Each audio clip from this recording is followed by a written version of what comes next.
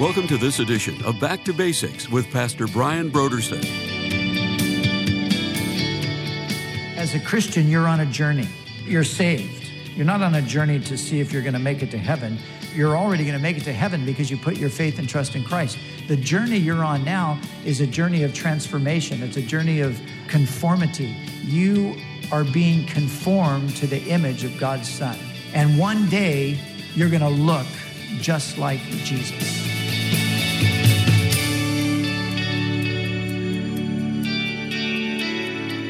Today on Back to Basics, Pastor Brian continues his study in the book of Ephesians.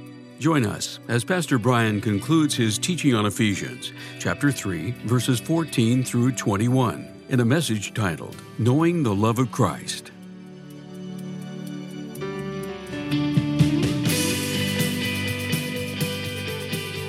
Now, here's Pastor Brian. Paul's prayer is that we would have those roots that go down deep, that foundation would be solid, that we would be rooted and grounded, notice, in love. Rooted and grounded in Christ's love for us, and rooted and grounded in love as the foundation for our lives and everything that we do together collectively. You know, it's when I am established in God's love that I'm going to thrive. It's when I'm established in God's love that I'm going to be most fruitful. It's when I'm established in God's love that I'm going to be most stable, like that building with a firm foundation. And so that's the request, that they would be rooted and grounded in love, in the love of Christ. And listen, if we are personally, and then together collectively, if we are rooted and grounded in love, what's the atmosphere of our church going to be? It's going to be an atmosphere of love.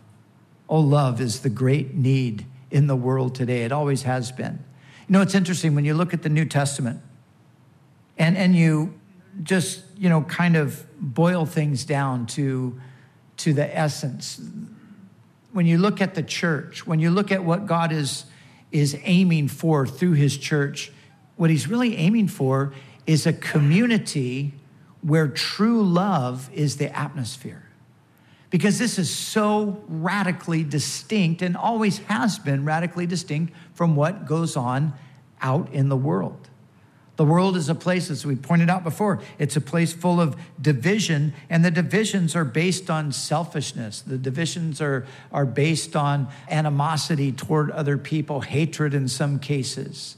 You think of all the conflicts happening today, the Middle East, things that are going on, the things that are going on over in parts of Europe, Russia, the Ukraine, all of we look at it and it's these conflicts, missiles and ground troops and these kinds of things. Yeah, it's that, but what's behind that?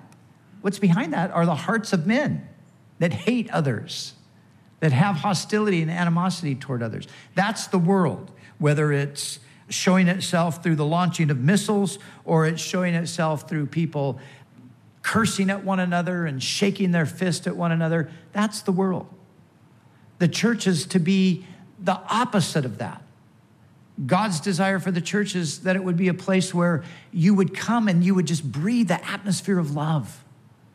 You would sense that there's love, that there's acceptance, that there's true concern and care for people. That's the environment that God intends for his church.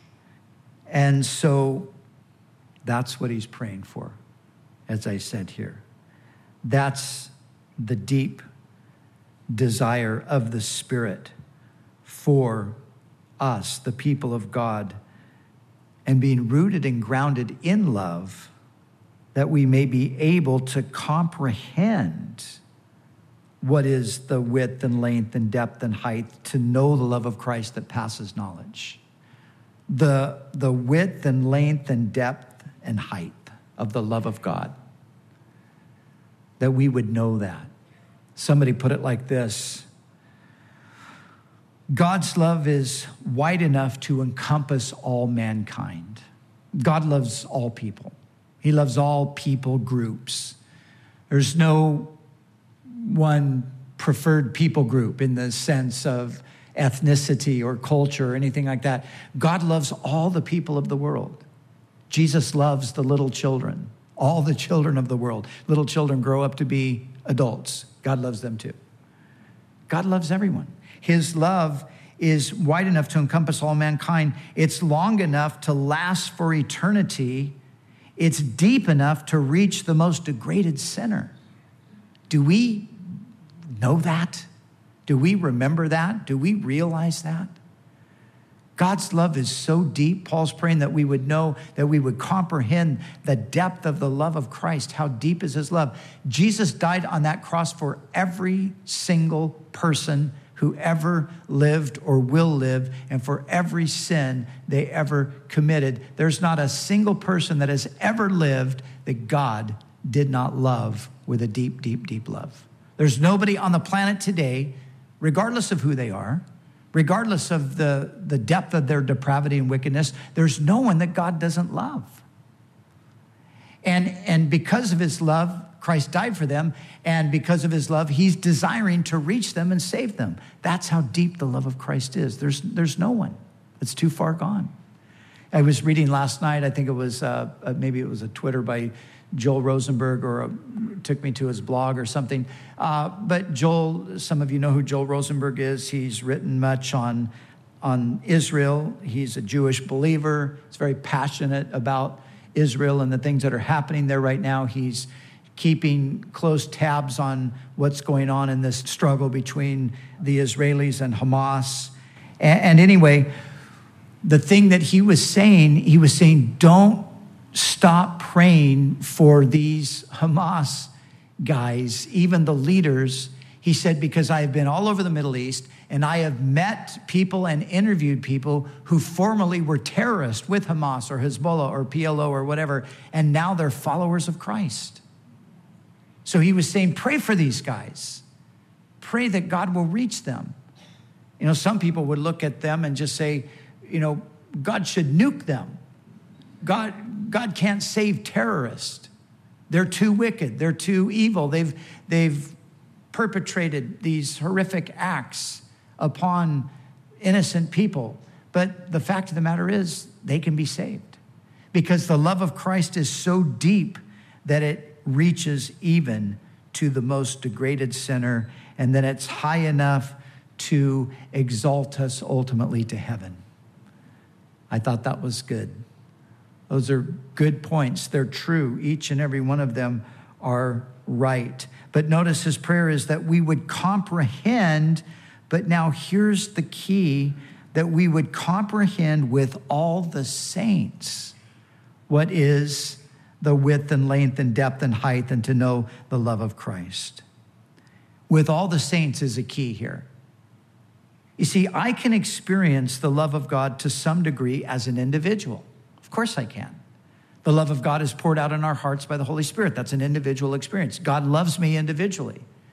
And I can have these experiences of God's love just as a person between me and my Savior, but I experience more of his love when I do it in community with other believers. You see, God has not created this new thing called the church, this whole new community, so that we who are members of it would then isolate ourselves from it. But we do that sometimes, don't we? We isolate. We say, well, I know God loves me and I experience God's love in my room at home when I'm praying and doing my devotions. You should pray. You should do your devotions. And it's wonderful to experience the love of God. But it doesn't stop there. We can only experience the fullness of this love that Paul's talking about it as we do it in community with God's people. Think about just, if you're by yourself, let's just take even God out of the picture for a minute. Just, by yourself, how much love do you experience by yourself? You're just hanging around with yourself. Man, I love myself. This is great. Wow, I just feel so in love. This is wonderful. No, you don't, right? No, you need another person. You need somebody to love you. That's what love is. It's something you experience between other people. Now, yes, of course, we have that with God, but God intends that we have it with each other. And that comprehending the width and the length and the depth and the love of Christ, to know his love in the deepest sense, we've got to do it all together. So I can't isolate myself. Now, we live in an interesting time in history, and, there's many wonderful things that we have at our fingertips today with technology. We have the ability to edify ourselves through just, clicking on something. And we can get a great message from the Word of God, from a gifted Bible teacher that's going to strengthen and encourage us. But the downside of it is we could easily end up isolating ourselves from the people of God, because I'm satisfied just listening to my podcast and getting encouraged by my favorite Bible teacher here, but I'm not engaging with other Christians. I'm not in fellowship in the sense that we're praying together and we're building each other up through mutual sharing of the scriptures, or we're telling one another about the things that God's doing in our lives. You see, that's what we're talking about. That has to happen.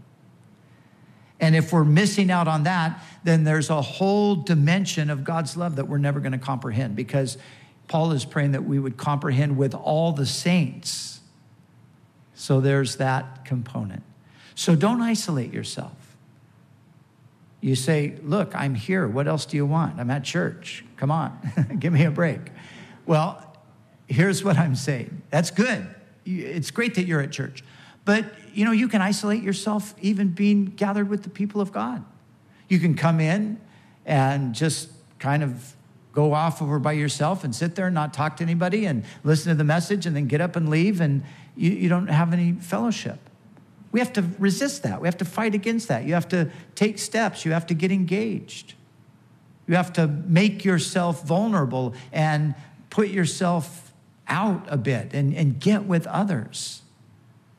So it's possible, even in a setting like this, to still be isolated, but God wants us to come together. He wants us to engage. Lots of people go to church on Sunday, but the rest of the week they have no engagement with the people of God. In the context of fellowship, that's where we need to be plugged in to whatever, a Bible study, a community group, whatever, a place where you can get strengthened and built up and edified, because we comprehend these things with all the saints. I was speaking to a friend this past week. He's from Stockholm, Sweden, and he loves Calvary Chapel. He's been here occasionally for months at a time over the years, and he's come to really appreciate this church in particular, the ministry of Calvary Chapel, but he doesn't have this back in Sweden. And he was telling me the other day as we were talking, he says, not having the fellowship that I have here at Calvary back home, I've been involved in a lot of other churches. He said, I've seen a lot of things. And he kind of put the spectrum from the charismatic over here all the way over to the really staunchly reformed. And he said this, he said, I found in each one that there are good things. He said, I prefer the kind of the philosophy and the atmosphere and just the methodology of Calvary Chapel, but I've also found that there are good things in these other churches that I've been to. And he said, and I think it's so important that we don't just dismiss these other groups of Christians because we don't agree with every point, but that we take the good that they have and we get blessed by it. And then we in turn, give something back to them. And as he said that, it resonated with me how true that really is. Sometimes because a person doesn't line up exactly with the way we think or feel about something, or they don't believe it exactly the way we think it ought to be believed, we just sort of dismiss them entirely. Okay, well, they don't agree with me on that, so I don't care about anything they think or have to say. That's a mistake. Because even though you don't agree on that, and perhaps they're actually even wrong, but in another area, they might have something to offer. They might have a real strength that would be a blessing. I don't agree with the Reformed position on a lot of things, but man, there's some sharp Reformed guys out there that they hit the nail on some stuff that I appreciate. And I'm thankful for their ministry. I don't agree with every finer theological point with them. But you know, God has this diversity within the family. And we have to recognize we will be poorer if we refuse to accept the blessing that God has given to other parts of the church. We will be poorer because we can only comprehend the width and the length and the depth and the love of Christ. We can only comprehend it with all the saints together. Everybody's got something to offer. And let's not forget that. We're going to head off to England, as you heard, and we're going to go to this festival, and we're going to be with people that are Baptists and Pentecostals and Anglicans and Methodists, and we're going to have a great time worshiping the Lord together.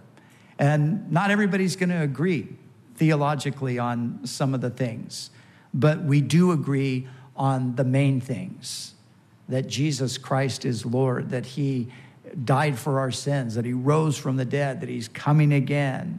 You know, those things. The Bible is the word of God. Those are the things. So we have to resist this tendency to divide, which is a lack of love. We have to resist that. I mean, Jesus said that the great evidence of our being his disciples would be our love for one another. That would be the great evidence. He said it.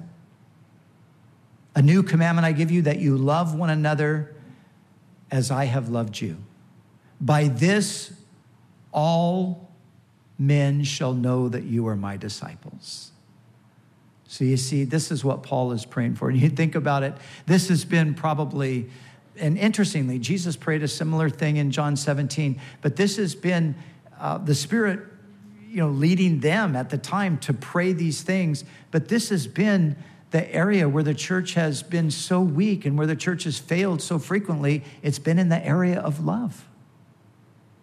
So this is the heart of God for us, that we would experience, comprehend in the deepest ways possible the love of Christ. And we do that together as a community of believers. We do that with one another. Remember the context here. This is all he's talking about, this whole thing, this mystery. God's bringing everybody together in this one family. And now he says, okay, I need to pray that we all get this. I need to pray that we experience what God intends in bringing all of this together, to know the love of Christ that passes knowledge. This is what you call a paradox. Things that seem to contradict, but they don't, because they're spiritual things. So how do you know? He's praying that we would know the love of Christ that you can't know fully. Well, that's the key, fully. It's not that we can't know the love of Christ. Certainly we can, but we can never know it fully or completely. We can never exhaust the love of Christ. You can never come to a place where you have exhausted the love of Christ. There's no more love of Christ that I can experience. You can never come to that place. That's what Paul's praying, that you would comprehend, but you could never exhaust it. So then fourthly and finally, he prays another thing that seems a bit paradoxical, that you would be filled with all the fullness of God. How could we who are finite be filled with the infinite? So you see, there's a bit of a paradox there. But yet at the same time, there is that ability to be filled with, or maybe even a better idea is filled unto all the fullness of God. What he's really describing here is the idea of continued growth in the things of the Spirit, continued growth in Christ likeness. You see, that's where everything's headed, that's where God is moving us to. He's moving us to likeness to Christ. As a Christian, you're on a journey. You're saved. You're not on a journey to see if you're going to make it to heaven. You're already going to make it to heaven because you put your faith and trust in Christ. The journey you're on now is a journey of transformation. It's a journey of conformity. You are being conformed to the image of God's Son. And one day, you're going to look just like Jesus. One day, you will be like him. We shall be like him, for we shall see him as he is, the Bible tells us. So being filled with all the fullness of God, the idea there is that we would be progressing, we would be growing, we would be coming more and more like Jesus. And Jesus, of course, was, among other things, he was the embodiment of God's love. So having prayed these things, he then ends everything with this. Now unto him who is able to do exceedingly abundantly above all that you could ask or think. You see, as Paul's praying these things, it's like he knows that he's the stuff that he's praying for is so magnificent. It's so glorious. It's so great. But now he's assuring us God's able to do it. God can do it. God can fill you with love. God can strengthen you with love. God can overwhelm you with his love. God can supply love for you that you could never, ever work up on your own. And he can overflow that love from you to others. You know, sometimes we think about the prospect of things ahead of us, things that we don't know, and we think, well, how could I ever handle that? Or how could I deal with the situation if it came up? God supplies us. When the time comes, he's able to do above and beyond all we could ask or imagine. Can God fill us with this love? Can God create an atmosphere of love among us? Can God give you love for your enemies? Can God give you the ability to love somebody that naturally you could never love? Yes, he can. He can do above and beyond anything we can ask or imagine. God is more than able. The question really is, are we willing? Are we going to yield? Are we going to put ourselves in the place of community with the saints so that this fullness of God's love can work itself in us and through us? That's the question. Are we going to do that? I pray that we will. I encourage you to do that. Don't isolate yourself. Don't try to be that Christian who's just, you're out there on your own. You're going to follow the Lord and you don't need anybody else. Oh, yes, you do. You need others. You need the people of God. You need the family of God. You need your brothers and sisters in Christ. You need the universal family of God, because it's in that context that we will ultimately experience this great, deep love of Jesus.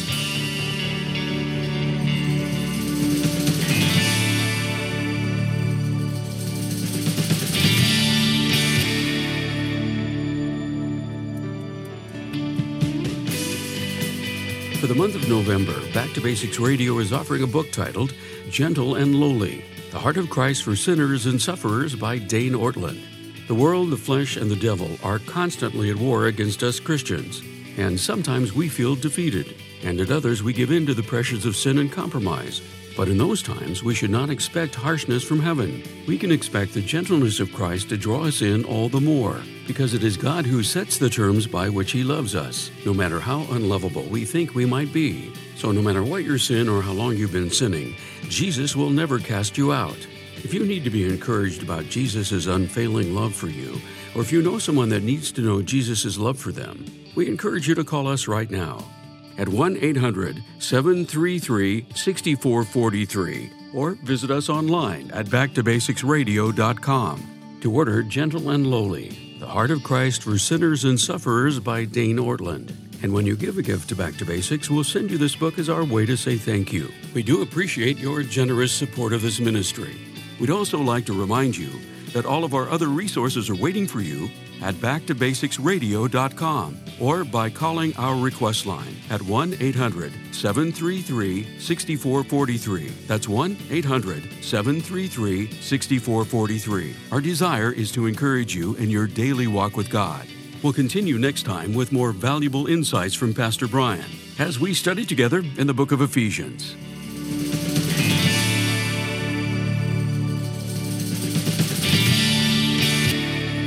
Back to Basics is the preaching and teaching ministry of Calvary Chapel, Costa Mesa, California.